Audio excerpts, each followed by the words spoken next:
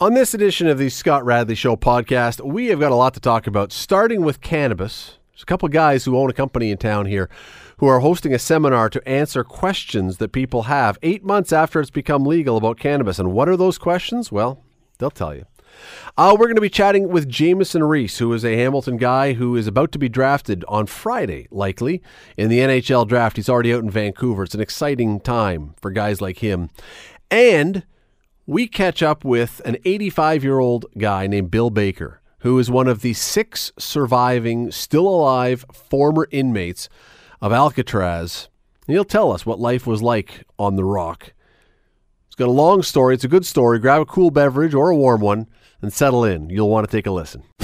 Today on the Scott Radley Show on 900 CHML. We are roughly, give or take a few days, but we are roughly 8 months now into the great Canadian cannabis legalization experiment, for better or for worse, depending on your position.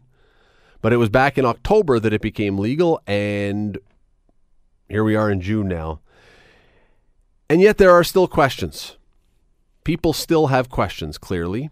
And my next 2 guests are hoping to answer some of those questions. Brandon Clark and Mike Denkiewicz are co-owners of a company that is looking to help people and putting on a clinic to help people understand and sort through some of the questions. Guys, thanks for joining me today. Thanks for having us, Scott. It's a pleasure. Thank you, Scott. Now, just for background, just so some people know, if you're thinking, wait a sec, Brandon Clark, I think I know that name. Why do I know that name? He is the son of City Councillor Brad Clark, and you may know his name. And Brandon, I hope I'm not bringing up anything out of line here, but people may know your name because a number of years ago, it was Brandon who was injured in a shooting, and this is the first time I've talked to you since then, and I thought I can't let this go by without asking how you're doing. I'm doing great. It's no problem at all. Thanks for asking. 100% now? Everything back to normal and good? 110%. Better than I was before. All right. I have to ask you one more question about this. I know this is not what we're talking about today, but I've never talked to anybody who's been shot before. And can you explain what that feels like? What it feels like. It's painful. Well, I bet. It's scary. You know, it leaves you thinking. It burns. It's no good. I don't recommend it on anybody. That's for sure. All right. I had to ask because it's just, as I say, I don't know that I've ever, how many of us know someone who's gone through that? And thankfully you're here. Thankfully you're chatting. Thankfully you're good to go and happy to hear that. Yeah, that's true. It's not a common thing. So. Well, thankfully in Hamilton, It's not. Okay, let's get to the real issue at hand. You guys are co-owners of the Treehouse Cannabis Company. Mike, what is that? So the Treehouse Cannabis Company is going to become a retail operator here locally in Hamilton, Ontario. Not yet, though. You're not selling yet.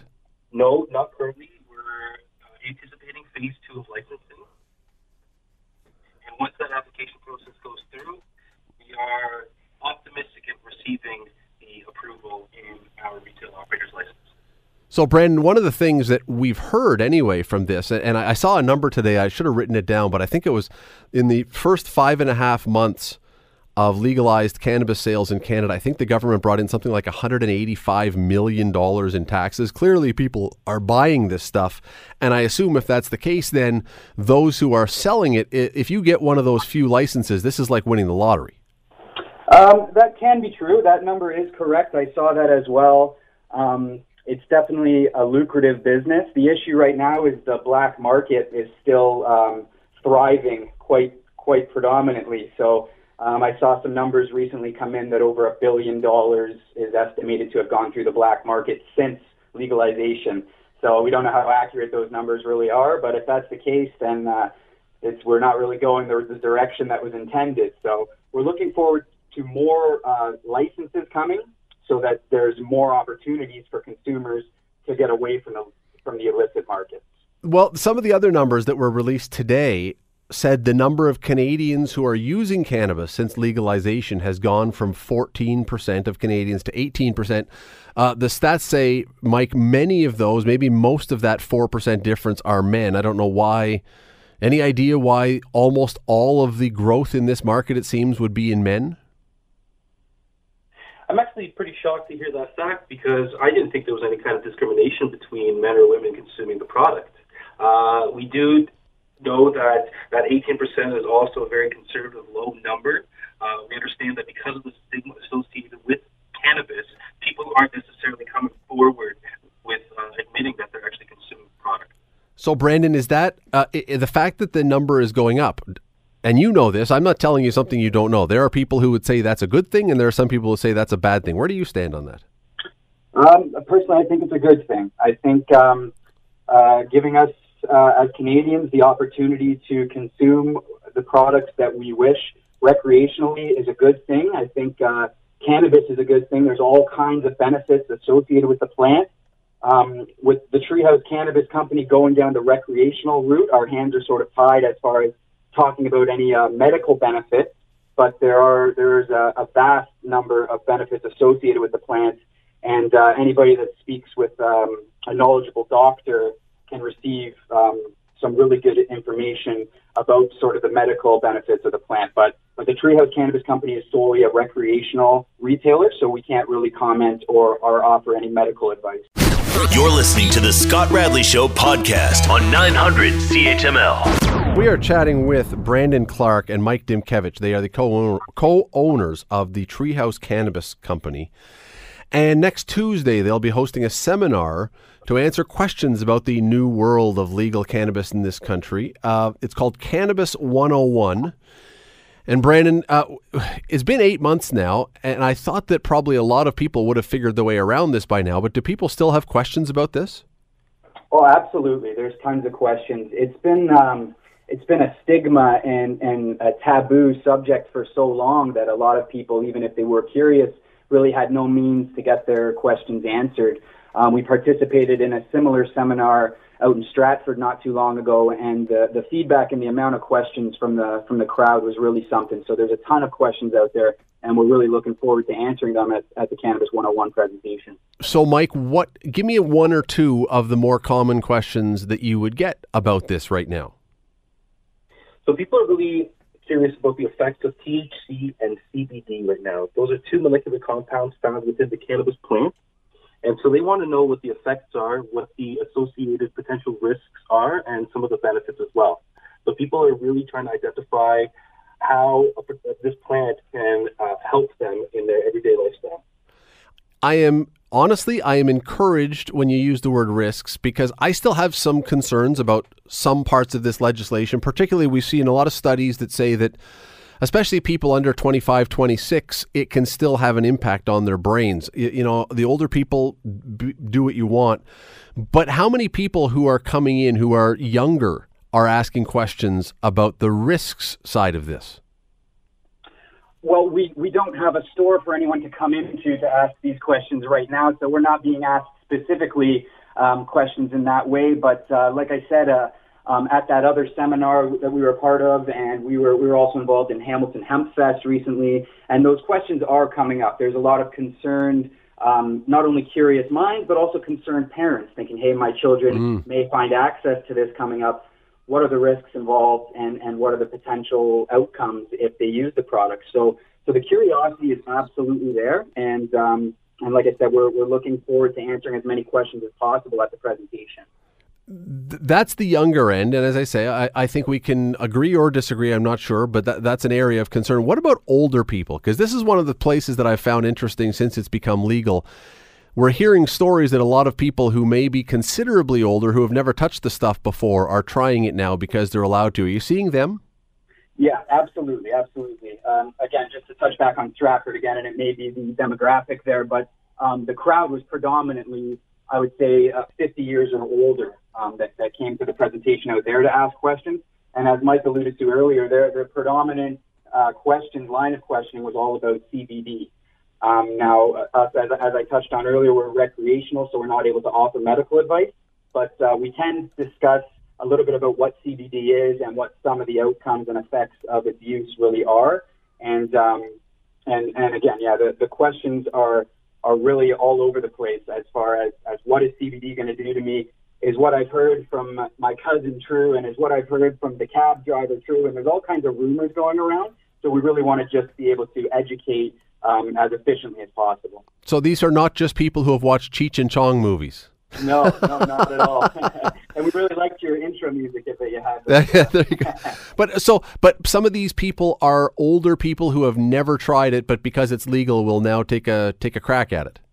Yes, whether they've never tried it at all or they just haven't really talked about having tried it in the past. Now that it's legal, they can really research and really find out what it's going to do, what they would like it to do, and ask the right questions and get as much information as they can before they make any purchasing decision. Clearly, I mean, you guys are in a business, and I understand that, and part of that business, especially if you get your license eventually to sell this stuff, it's a business and you're wanting to make money and you're wanting to promote the product. I get all that stuff. Are there some people, though, that you would say should not be using cannabis, or is it okay for everybody? Anybody under the age of 19. It's kind of what you alluded to earlier, how there are some effects and risks associated with the brain. So there are studies showing that. So what we want to do is basically allow people to understand that if you do use it chronically at a younger age, there are possible risks associated with it. Well, another thing, sorry, just to jump in. That, there's also importance that all of our staff are trained to not serve anyone who's intoxicated. Anyone that's been consuming alcohol or too much cannabis already will have potentially adverse effects from cannabis. So that's another big thing that we watch for. We just have about a minute left here, but how many, if the license is what was it, phase 2, I think you described it as, how many storefronts should we have in this city selling cannabis? Well, the illicit market supported upwards of 80. Now, those are rumors. I know just from driving through the city, those have got to be close to true. There was a ridiculous amount of illicit stores. There's only been 2 out of the 25 lottery winners from phase 1 of licensing that have been able to open in the city. But we're expecting Hamilton to easily be able to support 30, 40 or more licensed retailers once the ball gets rolling. There's a huge demand in Hamilton, and we think easily that number can be supported. Very quickly, if someone wants to go to this seminar and ask questions, where would they find the information, or where is the seminar? Yep, so you can go on our website, www.thetreehousecannabisco.com. Just scroll down on the home page and you'll see upcoming events, and Cannabis 101 is the first one. Seating is expected to be a little bit tight, so we're going to ask people to register online if they know for sure they're coming. We can also accept people at the door, but if the seats are full, we're going to have to leave them for the people that have registered. It's June 25th at 7 p.m. at Mohawk College, 135 Fennel Avenue West, in classroom I-109. The Treehouse Cannabis Co.? Yes, okay. The treehousecannabisco.com. Appreciate the time, guys. Brandon, Mike, thanks for doing this today. Thanks so much, Scott. Thank you, Scott.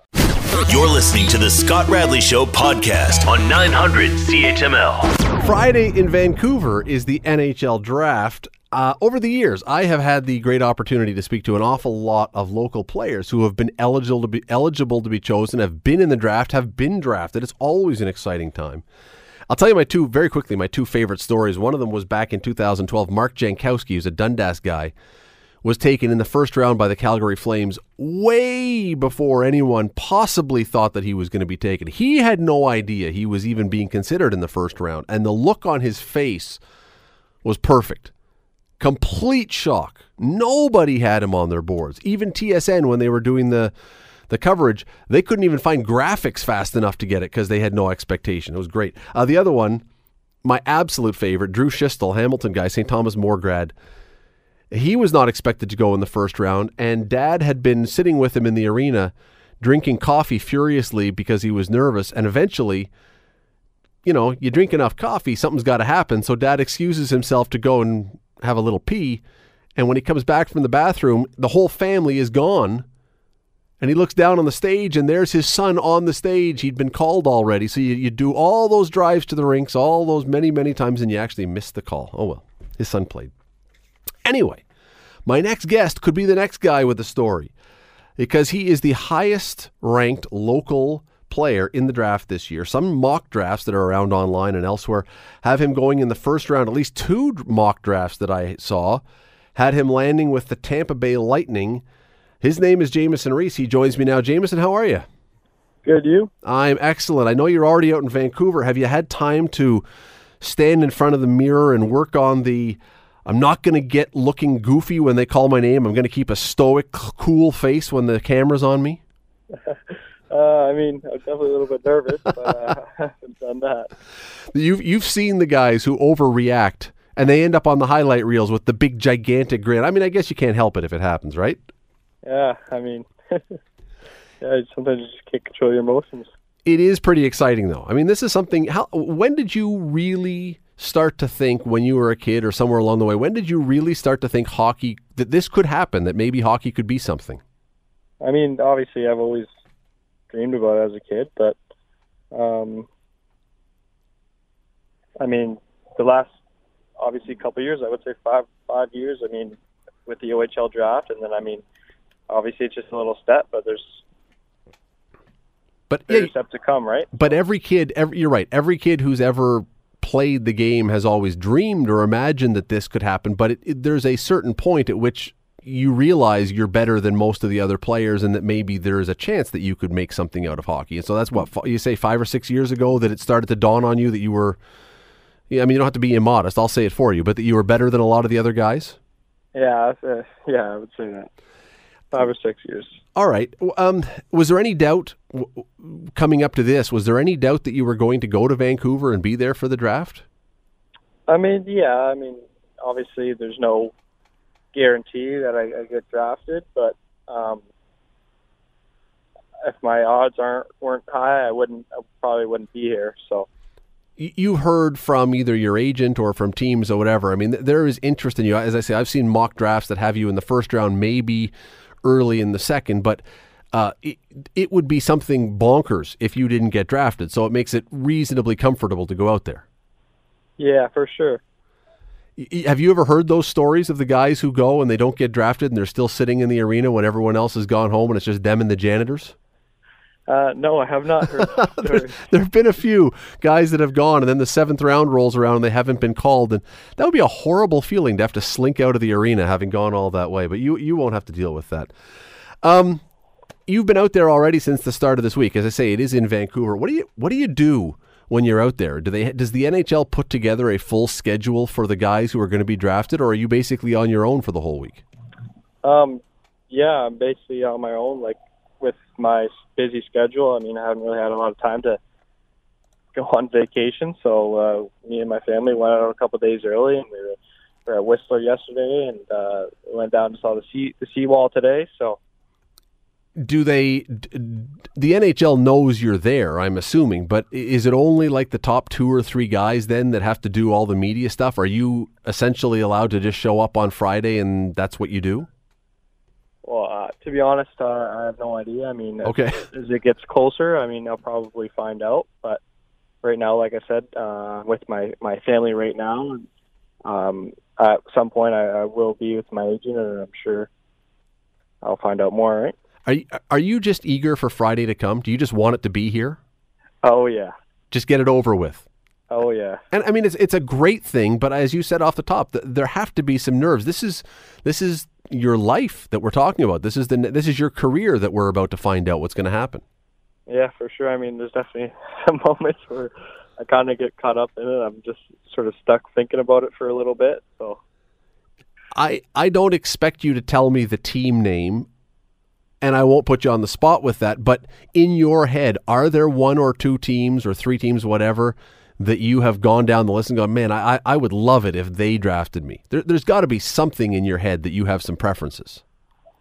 I mean, yeah, for sure, but I mean, it's not my decision, so I mean, I'll obviously be happy with wherever I land. So, but Jamieson, when you're thinking that, when that goes through your head, what is the motivation for that? Is it because they're a great team? Is it because it's a team you grew up watching? Is it because it's a team that maybe doesn't have a lot of depth at your position, so the path to the NHL is quicker? What would make it enticing for you for a team to draft you?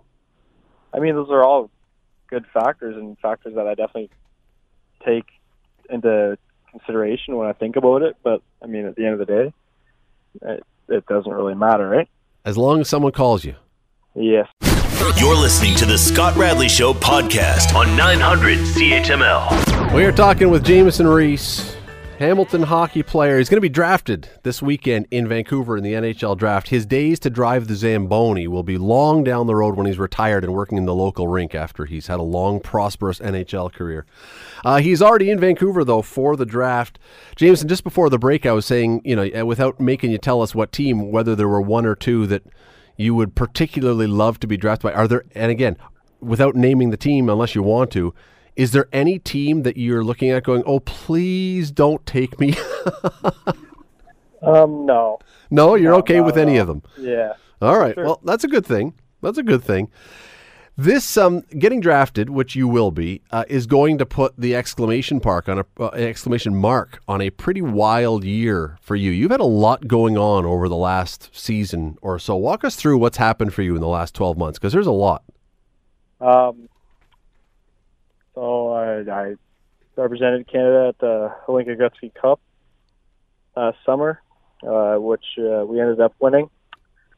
And then I went into my season with Sarnia and missed some time through injury. With a lacerated kidney? Yes. How do you get a lacerated kidney in hockey? Just got a cross check and it caught me right in the right spot, and I sort of opened up. I don't know. It just seemed like when I was watching the video, it just seemed like a bunch of things had to happen for it to happen, if you know what I'm saying. Did you know immediately something was really wrong, or did you just think it was a bruise or something from a cross check? Yeah, I just thought I strained my back or something. So and there's obviously not really a way of telling, so I just kind of played through it, finished the game off, and. Yeah, nice. Okay, so you finally get back from that. You get a suspension after that. You get out of the playoffs early, too early.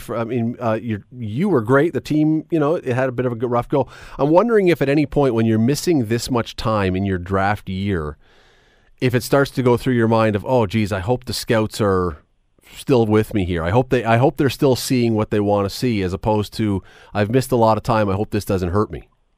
Well, I mean, yeah, for sure. It's what I've worked towards my whole life, and to miss this much hockey is obviously upsetting. But I mean, for what I did and for the times that I was in, I think I showed that I'm capable of being one of the top players in the draft. So, how much, Jamieson? How much of the draft and what was coming up this week gets in your head during the year? I would think, for me, maybe you're different from me, I would think for me, that would be just something that would have been so hard to not be thinking about through the year, that this is my draft year.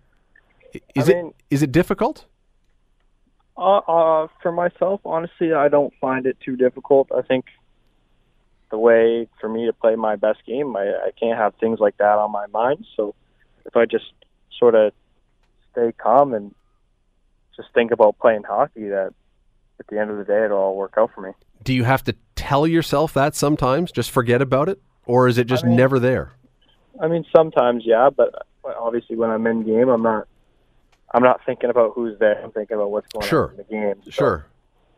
Do you ever, when you read stuff, would you ever go online during the year and look at any of the mock drafts or anything to see where you stand? I mean, obviously I get notifications for them on Twitter and whatnot, but I mean, I don't look too much into it. At the end of the day, it's not. I mean, obviously, people are going to see that, but at the end of the day, they don't make the final decision. So, did you or do you talk to other players who have gone through this already? I mean, there's a bunch of guys from Hamilton who are now in the NHL or were in the NHL. Do you ever chat with anybody to say, how did you deal with it, or did you just find your own way? I mean, my agent helps me out a little bit. I mean, I know some guys that have went to the draft and obviously talked about the combine and going into that and what to expect. So this Friday, does it matter to you, by the way? Because a lot of guys who make it this far, there's a couple things about them. One is they're really good hockey players. Two is that they work really hard to make themselves good hockey players. And three is that they are ultra, ultra competitive. I don't know anybody who can get to where you are without being super competitive. So does it matter to you if you go in the first or the second round? I mean, it's a one-day thing, and as much as it would be nice to go in the first round, it's one day. One day isn't going to describe my future. Like, like there's going to be guys that go later than me that end up playing professional hockey, right? So, Sure. I mean, at the end of the day, it's one day, and they're not going to be looking at your draft and saying, well, this guy won the third round, and this guy won the fifth round, so we're going to take the guy in the third. It's not how it works. Like, if the guy that won in the fifth round, or even undrafted, turns out to be a better hockey player, obviously they're going to, right? So, all right. So Friday night, we'll be watching for Jamieson Rees. As I say, Hamilton guy, played with the Sarnia Sting. Last thing, when you're sitting in the stands, you know your family, who's going to be more nervous when this is all going on, you or your parents? Definitely my parents. You're going to be calming them down? For sure. Listen, it's a great story, and I appreciate you taking the time, and we hope that Friday is fantastic for you. We hope it's a memorable day. I know it will be. Whenever you're called, it's going to be memorable, and I hope I hope all the work that you've put in and all the time pays off and is worth it. Appreciate it, Jameson. Thank you. Thanks for the time. Again, look for Jamieson Rees, Rees. All right, look for his name if you're watching the draft. When you're watching the draft, Hamilton guy. We've had a lot of Hamilton hockey players in recent years who have had their names called, and a lot of players who have made it to the NHL, whether for a long stretch or for a few games. But keep an eye on Jamieson Rees. That's the latest one. You're listening to the Scott Radley Show podcast on 900 CHML. You know all about Alcatraz. You've seen pictures. You've probably watched documentaries. You've seen movies. You watched Clint Eastwood escape from Alcatraz. It is a legendary place. It is a place that we all have visions of and imagine what it was like and all the rest. In your mind, you have some thought, probably not accurate, but some thought of what it must have been like in there. It was isolated. It was foreboding. It was intimidating, all those different words. Well, I was there not that long ago, thankfully not as a prisoner, but just as a tourist, like so many others. It's now one of the biggest tourist attractions in the United States. And all of those words are accurate. But there are apparently only 6 men who are still alive, who are still with us, who were once upon a time inmates at Alcatraz, who had to live there when the prison was at its most daunting, at its most intimidating, at its most whatever you want to apply. His name, one of them anyway, is Bill Baker. He's 85 years old now, but once upon a time he was inmate number 1259. While I was there, I bumped into Bill. He was selling books in the gift shop, believe it or not. We'll talk about that in a moment. And I said, would you come on the show? And he said, absolutely. So we're chatting with Bill Baker. I talked to him recently, just the other day. We recorded it. Here's Bill Baker. Bill, how are you today? I'm great. How are you? I'm great. Thanks for joining me. Thanks for taking the time today. Do you remember the day you arrived at Alcatraz?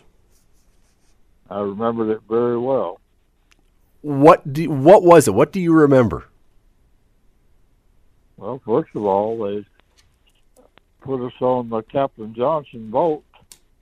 It was a little boat, not like the big cruiser you rode on, but quite a bit smaller. It was January 8th, 1957. It was foggy. It was cold, as it usually is in a bay at that time of year. And we headed for the island. And just before we got there, the fog sort of lifted enough to where I could see that building, and man, it was like seeing the end of the world. Seeing the prison building up on top of that, it looked like a ghost up there. I'll be honest with you. You knew about the prison's reputation by that time, right? Before you got there, you knew what it was all about. Yes, I did, and I was 23 years old, and I was worried about it.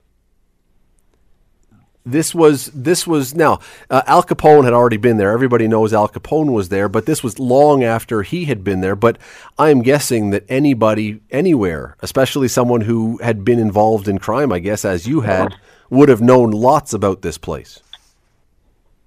Well, quite a bit, but not the details, not every little detail. Because there wasn't all that many people on Alcatraz, and in the entire history of it, then.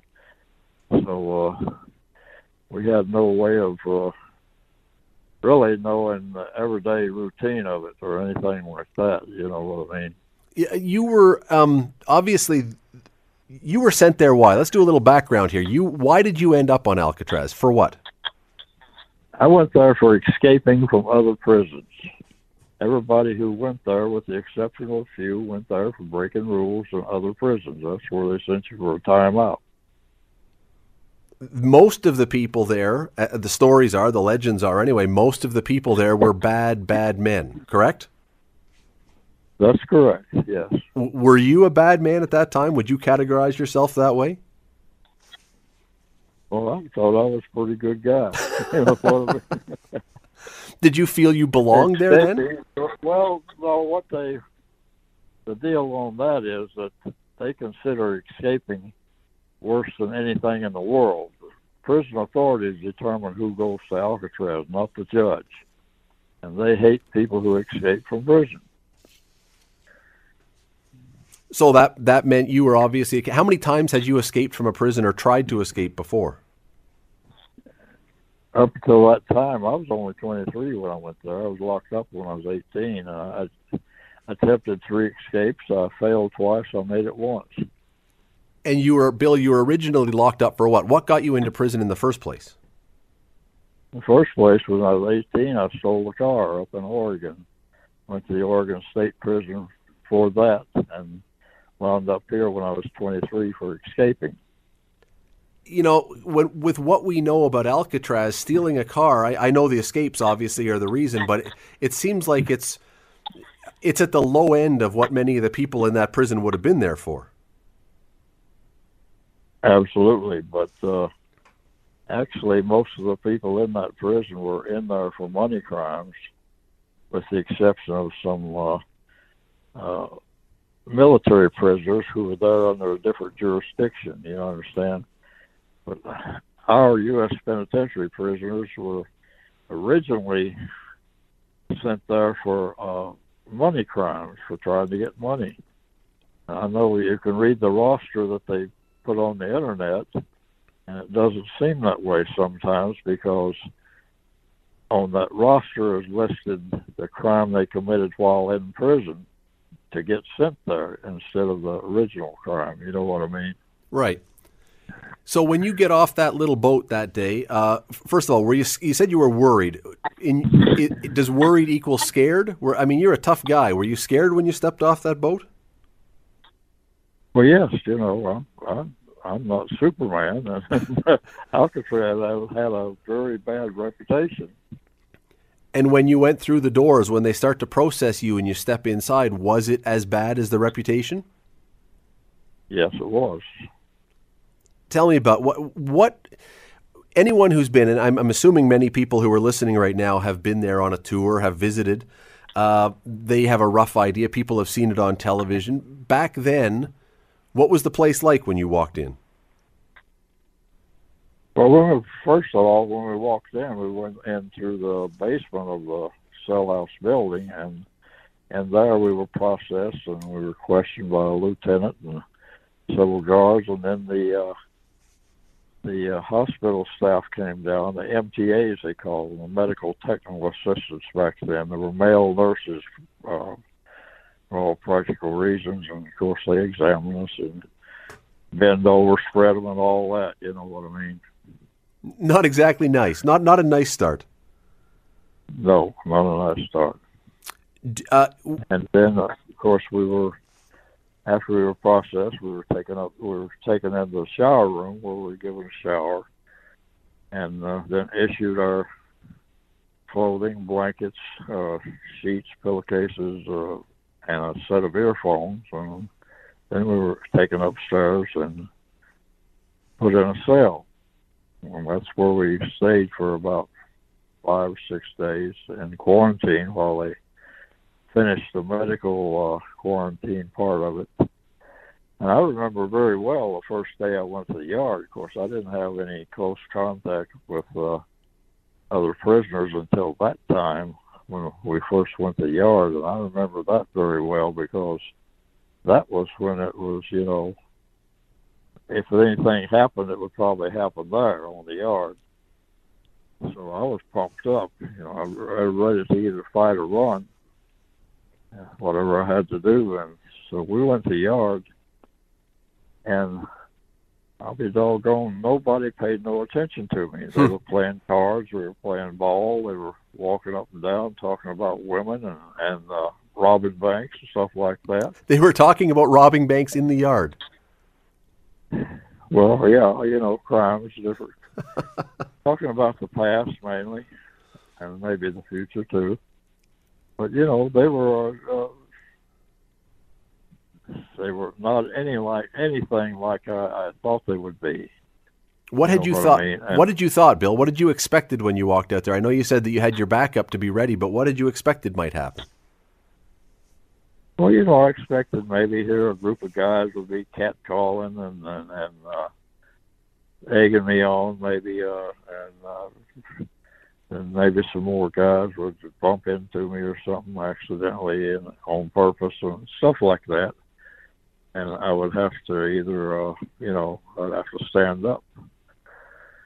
But at that time, I'll tell you, after when that happened, at that time, I made the worst judgment I ever made in my life, I believe, because I was relieved and sort of let down. You know what I mean? Mm-hmm. Being pumped up and then let down. It was, and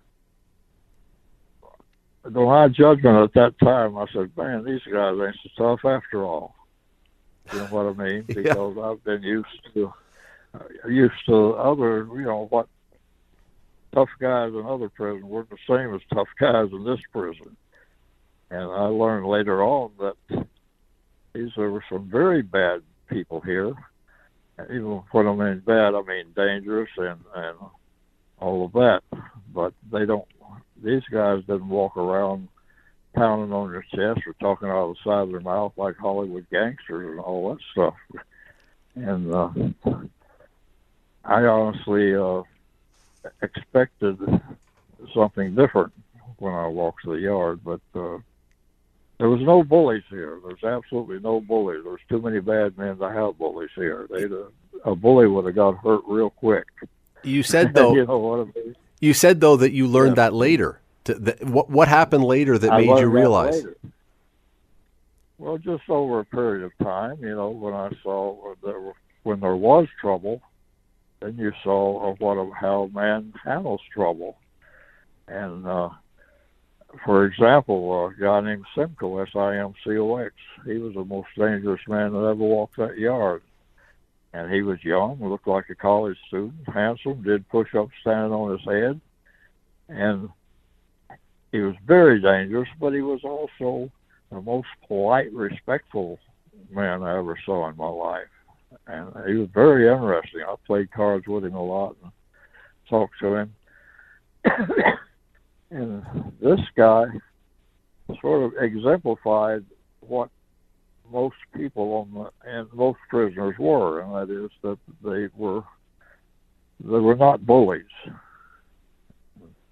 In fact, it was very easy to make friends here, and very easy to not have any problems at all, as long as you carried yourself like a man and didn't be running your mouth up in somebody's chest. You know what I mean? What was the worst thing you saw ever in the yard? Because you must have seen stuff while you were there. I did, but not all that often. There was, you know, you saw maybe but the problem was that when you saw a fight, it was usually very serious and could end in badly, you know what I mean? So you hardly ever saw a fight anywhere, especially not in the mess hall, as many believe. That mess hall was probably the safest place in the whole prison because they had all kinds of guards there and then guns on the catwalk outside and you know, they were prepared for any kind of trouble in that mess hall. So there was hardly ever. I saw a guy get stabbed in the back in there and in the mess hall. And old Fat Mitchell, Lieutenant Mitchell, jumped all the way over the steam table, and before he could stab him again, he had his wrist and got that knife away from him. Yeah, that was amazing to me. Yeah. You hadn't seen something like that before? No, I had not.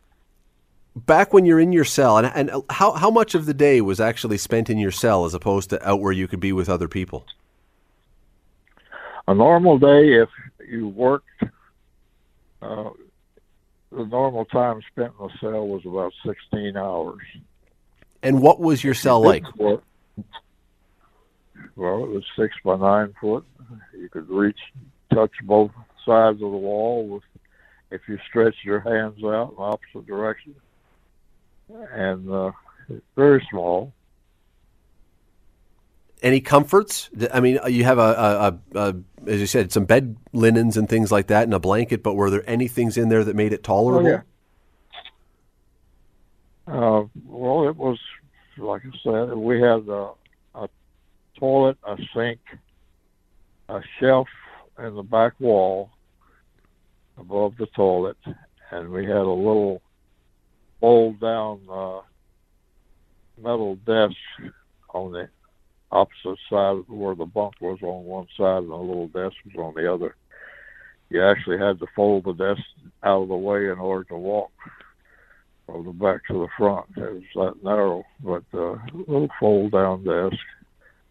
And you put your clothes and your issue on the shelf in back, and you had a steel bunk and a thin mattress, about 2 or 3 inches thick, or maybe 3 or 4. Not very thick, but anyway. And it was, you could handle it. Do you have a window? Could you see outside at all? No, there was no windows. There were windows in the cell block, and you could see out of your cell and across the hall, and then out the window if you were on the C block on the outside. And but if you were on the middle, what they call Broadway, if you were on one of the cells in either B or C, you couldn't see out a window. So it was just the one side. So, Bill, when you're in these cells and you're not out working, what do you do to pass the time? 16 hours a day. I mean, you're going to sleep for part of that, but that's a long time. What do you do to make the time go by? Well, I said 16 hours, and that's if you had a job and you were working. If you didn't have a job, it was 24 hours a day you were locked in your cell. They didn't have any laws back then where they had to give you an hour of recreation every day. And Monday through Friday, while we're on the subject, Monday through Friday, regardless of what you did, there was no recreation, period. So, but when you were in your cell, as you were saying, when you were in your cell, you could read books. They had a library there. They had a lot of, especially a lot of fiction books. I read a lot of Zane Grey cowboy books then. That's what I read at that age. But you also had, like I said, your issue was a pair of earphones, and you could plug them in jacks in the wall. They had 2 jacks, and one was the regular programming at that time, and one was for sports. So you could listen to the radio. You had a guard out there running the radio, and in the control room, and he listened to both channels and made sure that when the news came on, that there was no mention of anything that they considered provoking, like a riot or in another prison, or mafioso stuff, or that sort of stuff. And he would actually turn the radio off in the middle of it, of the news, if anything came on like that. And then everybody would grab their tin cups and pound on the wall, on the bars, just to let him know that we were there too. During the tour, and for people who don't know, when you go through Alcatraz now, there's an audio tour. You wear a headphone and it tells a story. One of the things that was pointed out, and maybe it was on the signs, I can't remember, this kind of life is, now it's not supposed to be easy, but it's not easy. And there were people that it had a huge negative impact on them, on their mental state. Could you hear those people when people were having a tough time? You probably couldn't ever avoid it because it's all just barred doors. You would hear when someone was breaking down. Yeah, but that didn't happen every day. I tell you, we were a bunch of hard-headed convicts. We came from other prisons for breaking rules, like I said, and we were used to that kind of life before we ever got there. We'd been in the hole many times, broke a lot of rules, and I'm not trying to talk tough. I'm just saying that we knew what to expect, and as far as rules go, and we could pretty much handle it. You know, we when we hit Alcatraz, we were, well, to be honest with you, we were jailing. You know what I mean? We were making home brew, getting drunk. We were betting on ball games, and you know, we found ways to put a little excitement into it, and we did. That said, Bill, you mentioned before you could glance a little bit through a window and maybe see across to San Francisco, or when you were in the recreation yard, you would be able to see that. Was there ever a sense, because of the isolation, because it was the island, because everything else, was there ever a sense of hopelessness that you were stuck there and you were just never getting out? No. There were with some people. Of course, everybody experienced Alcatraz in their own way, depending on who they were and how much time they had. But everybody had a definite sentence, you understand? There was no indefinite sentences at that time. So they knew when they were getting out. And usually Alcatraz was not a permanent thing anyway. They sent us there for punishment or for containment if we were escape risk. And usually they spent 3 to 5 years there.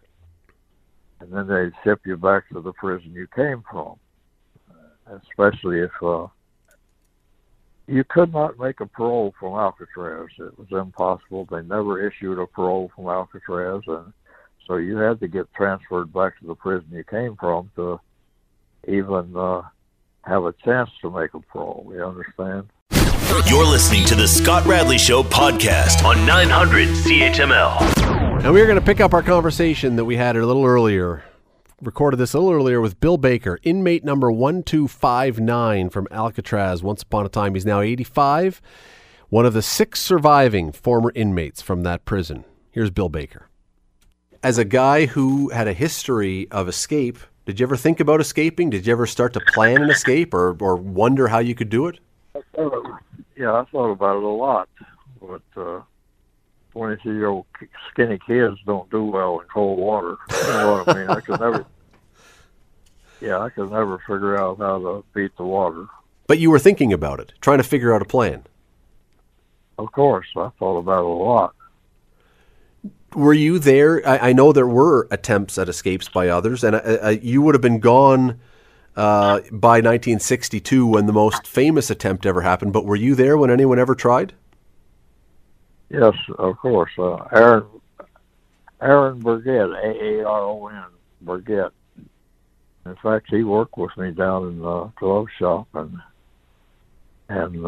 became a pretty good friend. And he tried while I was there. In fact, he had a very elaborate plan, and where he made himself some water wings out of the garbage bags and blew them up with air. In fact, he tested them out in the mop sink down in the glove shop.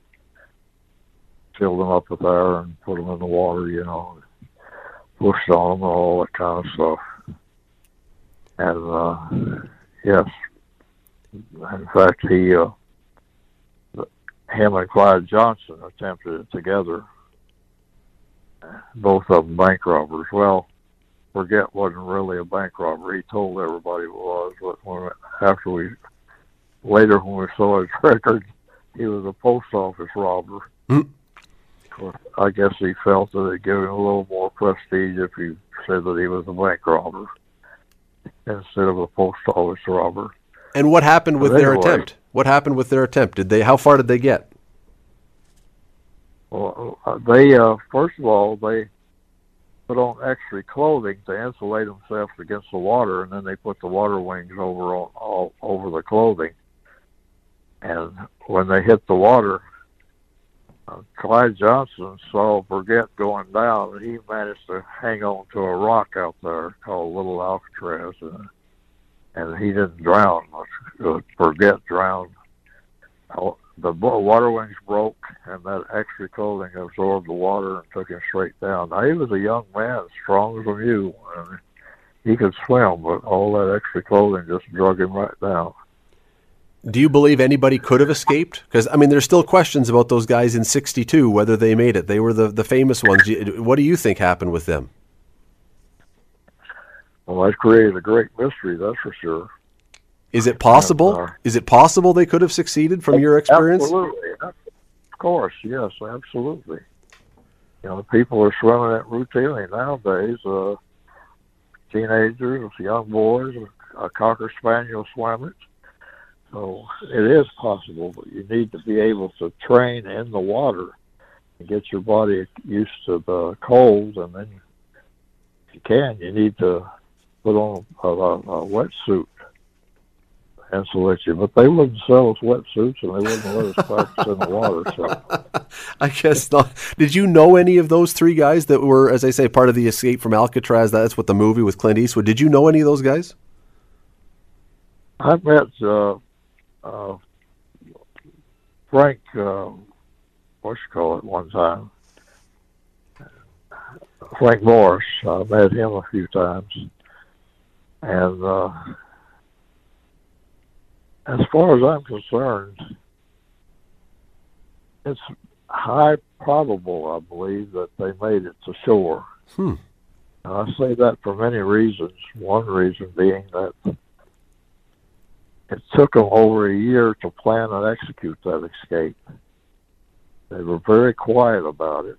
They didn't let the guards know, and they did some amazing things. And they also didn't let the snitches know. That's how quiet they were. So if they were free now, or had been free, I don't believe that they would be in a bar bragging about it. Yeah, I guess not. If somebody was going, Bill, if somebody was going to try to escape, and if any of the other prisoners knew about it, would the other prisoners be quietly cheering for them to succeed, or would they be hoping they got caught? Would you be hoping they were successful? Of course. Yeah, everybody would be hoping they would be successful. But nevertheless, wherever you have desperate men, you have snitches hoping for a free ticket off the island. You know what I mean? And so you have to be quiet. You cannot be talking about escaping. That's one word you never use, because the snitches are walking around with antennas up their ears. You know what I mean? Trying to feel, in desperation, trying to find out any way to get off that island. It does sound like there was some level of a bond. I mean, you talk about guys as your friends, that there was a bond among the many or some of the guys who were on there. It wasn't just every man for himself. Absolutely not. I have some very good friends, and a couple of them I've met again and again throughout life. And I'll tell you something, as far as I'm concerned, again, I'm not trying to talk tough. I'm just it is what it is. And all the wardens are dead. I survived it. And when I go back to that island today, it's my friends that I remember. I remember the bad stuff, but that's not even important compared to the guys I knew there. You mentioned the wardens. What was the relationship like between the wardens and the inmates? Were they decent people, or were they difficult? Well, that's a hard question to ask now. To us, they were assholes at that time, but they really, they deserve some respect, because they were absolute rulers of that island. There's no question about that. And they did enforce some very bad rules. So, but to be honest with you, most of them were decent, as were the guards. The guards were very professional. They were well paid, and they didn't love us and didn't hate us. They were vigilant. They were watchful, and so I don't really have a problem with the guards. They did have a goon squad, though, that was very lethal. If they had to call a goon squad, there were some bad boys there. You actually, if I recall correctly, you went back to the island 5 or 6 or 7 years ago and met with one of the old guards, right? You shook his hand, and it was okay. Yes, absolutely. I have a lot of respect for most of the old guards, there, because, like I said, they were professional. They were not petty. And I hate a petty guard, that comes in there and tries to looks at your bed, writes you up if it ain't made perfectly, or if you got a few packs of extra cigarettes beyond, that you're not supposed to have, it writes you up. Now, the old guards, they would not trip on that kind of stuff. If they had too many packs of cigarettes, they let it go. They wouldn't even bother with it. And if they shook their cell down, for example, looking for contraband, as they did often and routinely, they would actually make your bed back. They wouldn't make it perfectly, but they'd tidy up after they left. And, stuff like that. We had respect for them, and they had respect for us. Of course, we hated them, no question about that, because they enforced the rules, and they had the key that kept us there. Yep. I'll tell you, I met Promising Paul Madigan, the warden. I met him again many years later in another prison, and he came through there, and the guard pointed him out to me and said, "That's William Baker there. He was out there." And old Paul Madigan, I swear, I just thought he was going to hug me. If he hugged me, I'd probably hug him back, because it was sort of a, like a sort of a bridge over the River Kwai thing there, where you capture and your captive both survived and saw each other again, maybe like the Japanese and Americans when you go up over to and meet an old soldier that you fought against. You have respect for him. You understand that? I don't, but I do. I mean, I've not been in that position, obviously, but I do understand the thought behind it. What about we've got only a couple more minutes left here, but with the inmates, was there a pecking order? If you were a very famous or very dangerous guy, no? No, absolutely not. There was no pecking order. There was no gangs. There was no drugs or nothing at Alcatraz. And in fact, they didn't even have a store, so you couldn't buy anything if you had all the money in the world. And that leveled the playing field for people like Capone. Couldn't use his money to influence anybody. And the guards, like I say, were paid a large amount of money. And I never heard of one case of a guard being bribed by a prisoner, of exceptional bribe, I mean. And, yeah. Did you know of if there was someone particularly famous? While you were there, Robert Stroud was there, the Birdman of Alcatraz. Would you be aware that there were very well-known criminals there? Would you cross their paths? Yes, of course. I was there when the Birdman, Creepy Carpus, Frank Morris,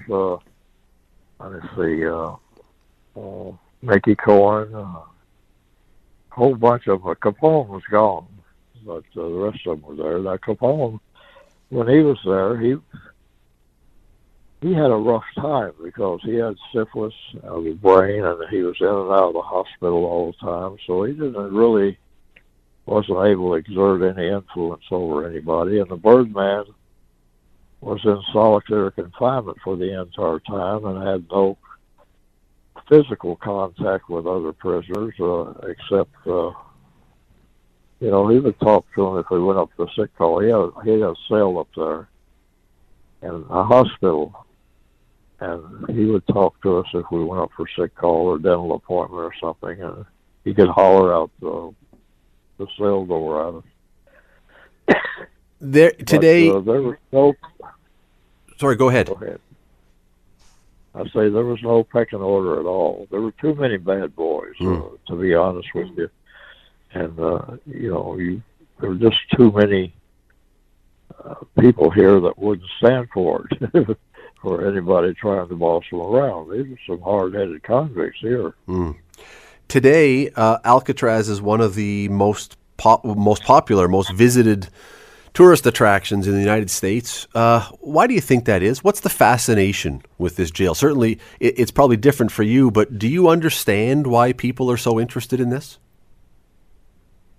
I don't understand it at all. I've been out there selling books for the last 6 years, but I think there's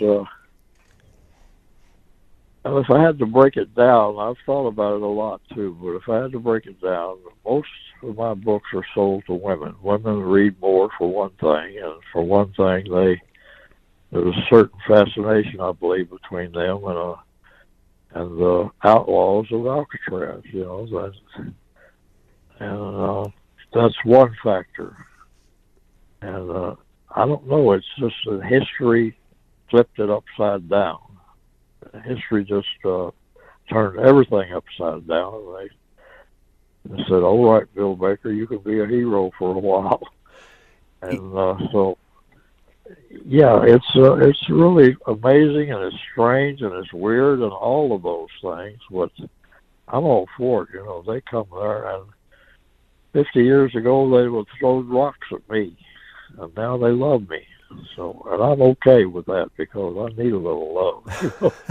Well, I found it bizarre, to be honest, when we went there and I heard that you were there. I found it bizarre that someone who had been kept captive there would want to come back onto the island and would choose to come back there. It would seem the memories would be so terrible. How did you decide you were going to start doing this? Because it does seem very odd.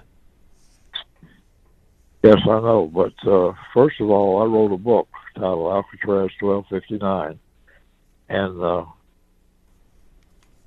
I quit criminal activity in 2011 when I got out of prison last time. I wanted to write this book really bad, and you can't write a book and be on the run from the law. So I quit, and I wrote the book. And when I got it published, I sent a copy out to the head ranger out there. He read it and sent me a plane ticket. So I went out to check it out, and I was fascinated by it because, but I wasn't thinking about the past at that time. I was thinking, I was very excited about the possibility of becoming a successful writer, of making some money, But what was it like to go back? What was it like to step back on the island for the first time after all those years? I'm being honest with you now, trying to. It was not a factor. It didn't bother me one little bit, because I was excited about the possibility of selling books. I spent 2 years writing that book, and I was broke and I was hungry, and I really wanted to succeed at writing, as an author. I studied it in prison. I wrote a couple of cowboy books. I wrote short stories, and I honestly studied how to write. I read while I was at Alcatraz. What probably helped me more than anything, I read about hundreds of books, because that's one of the few ways you can pass the time if you're locked in your cell. So anyway, I was not worried about it at all, about Alcatraz. And like I say again, I remember the friends I had here more than the bad part. Now, there were some bad parts. This was a very bad place, and but nevertheless, I didn't leave there with scars or nightmares. You understand? And so I didn't bring any back with me. The book is called Alcatraz 1259. You can buy it on Amazon. It is available online if you want to read it. His name is Bill Baker, or William Baker, if you want to look him up as well. Mr. Baker, I sincerely appreciate you taking time today to talk about this. It's a fascinating story, and I appreciate your insights. Well, thank you for calling me, and anytime I can help out, I'll be glad to. That is Bill Baker, former inmate of Alcatraz. Interesting story. The Scott Radley Show, weekday evenings from 6 to 8 on 900 CHML. The Scott Radley Show podcast is available on Apple Podcast, Google Podcast, and wherever you get your podcasts. I'm Scott Radley. Thanks again for listening, and do not forget to subscribe to this podcast. It is free. You will never miss an episode, and also be sure you rate us and review us. Whatever you think of us, we'll take it. Thanks for listening.